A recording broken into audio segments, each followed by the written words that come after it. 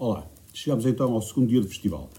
O bilhete está aqui, como podem ver, o segundo dia, e aquilo que estava proposto no bilhete, vê-se um bocadinho mal, mas está ali escrito, é António Vitorino de Almeida e rock.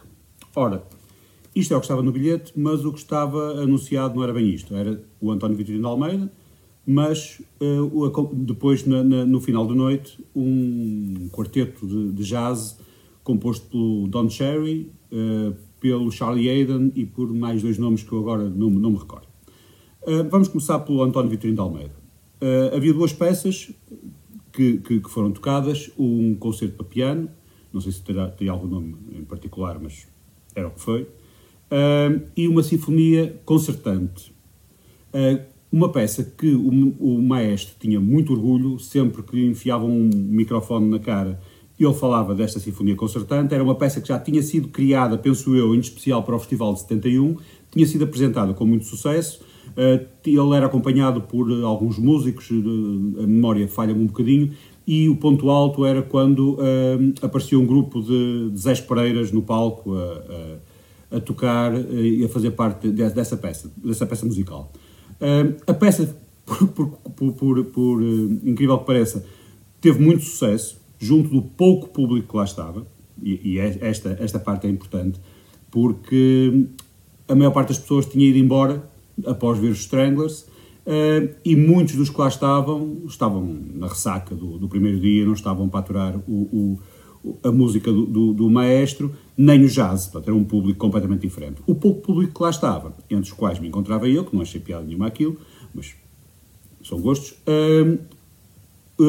cobriram o maestro de aplausos e de ossanas, e ele agradeceu muito.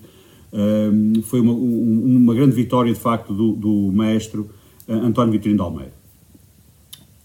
Qual foi o problema? O problema é que, pelo segundo dia consecutivo, falharam músicos anunciados. Os anúncios foram feitos durante a noite, que aparentemente o quarteto estaria perdido, mais uma vez, tal como os Heróis do Mar, pelos vistos, no Alto Minho, mas aquilo que se veio a saber é que, de facto, o Old and New Dreams, que era o nome do quarteto, tinha tocado na véspera em Milão e tinha voado diretamente para Nova Iorque. Portanto, nunca houve a mínima hipótese de eles tocarem em Vilar de Mouros. Isto foi algo que foi depois, mais tarde, transmitido pela organização, que aproveitou para, como jeito de compensação. Antes disso, antes de saber isto, houve um anúncio que eles estavam perdidos, mas que tocariam no dia seguinte gratuitamente. Portanto, houve este anúncio. Depois, quando se soube que eles já não vinham, foi anunciado a negociação com os Renaissance, não estou em erro, acho que foi nesse dia que isso foi anunciado. Os Renaissance não estavam ainda anunciados para o festival, como compensação pela falha do Old and New Dreams. Ora bom, o que é que neste segundo dia, portanto estamos no dia 1 de agosto, o que é que se notava mais? Notava-se que, de facto, as tão famigeradas atividades extra não existiam. A atividade extra era nadar no rio, pouco mais, e começaram a haver as notícias de roubos. Ou seja, quando as tendas que estavam espalhadas, não sei se eles também aconteciam no parque de campismo ou não, mas na zona onde nós estávamos, havia muita gente que se queixava que, quando se deslocava para o festival, para assistir aos concertos, quando chegava, encontrava tudo vazio. Nós não tivemos qualquer problema, também não tínhamos nada dentro da tenda, mas isto portanto, a queixa de roubos foi uma permanente. O segundo dia foi isto. Como podem ver, foi uma coisa muito pobrezinha.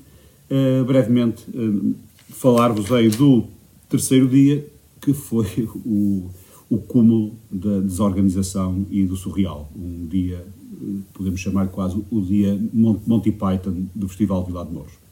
Tchau.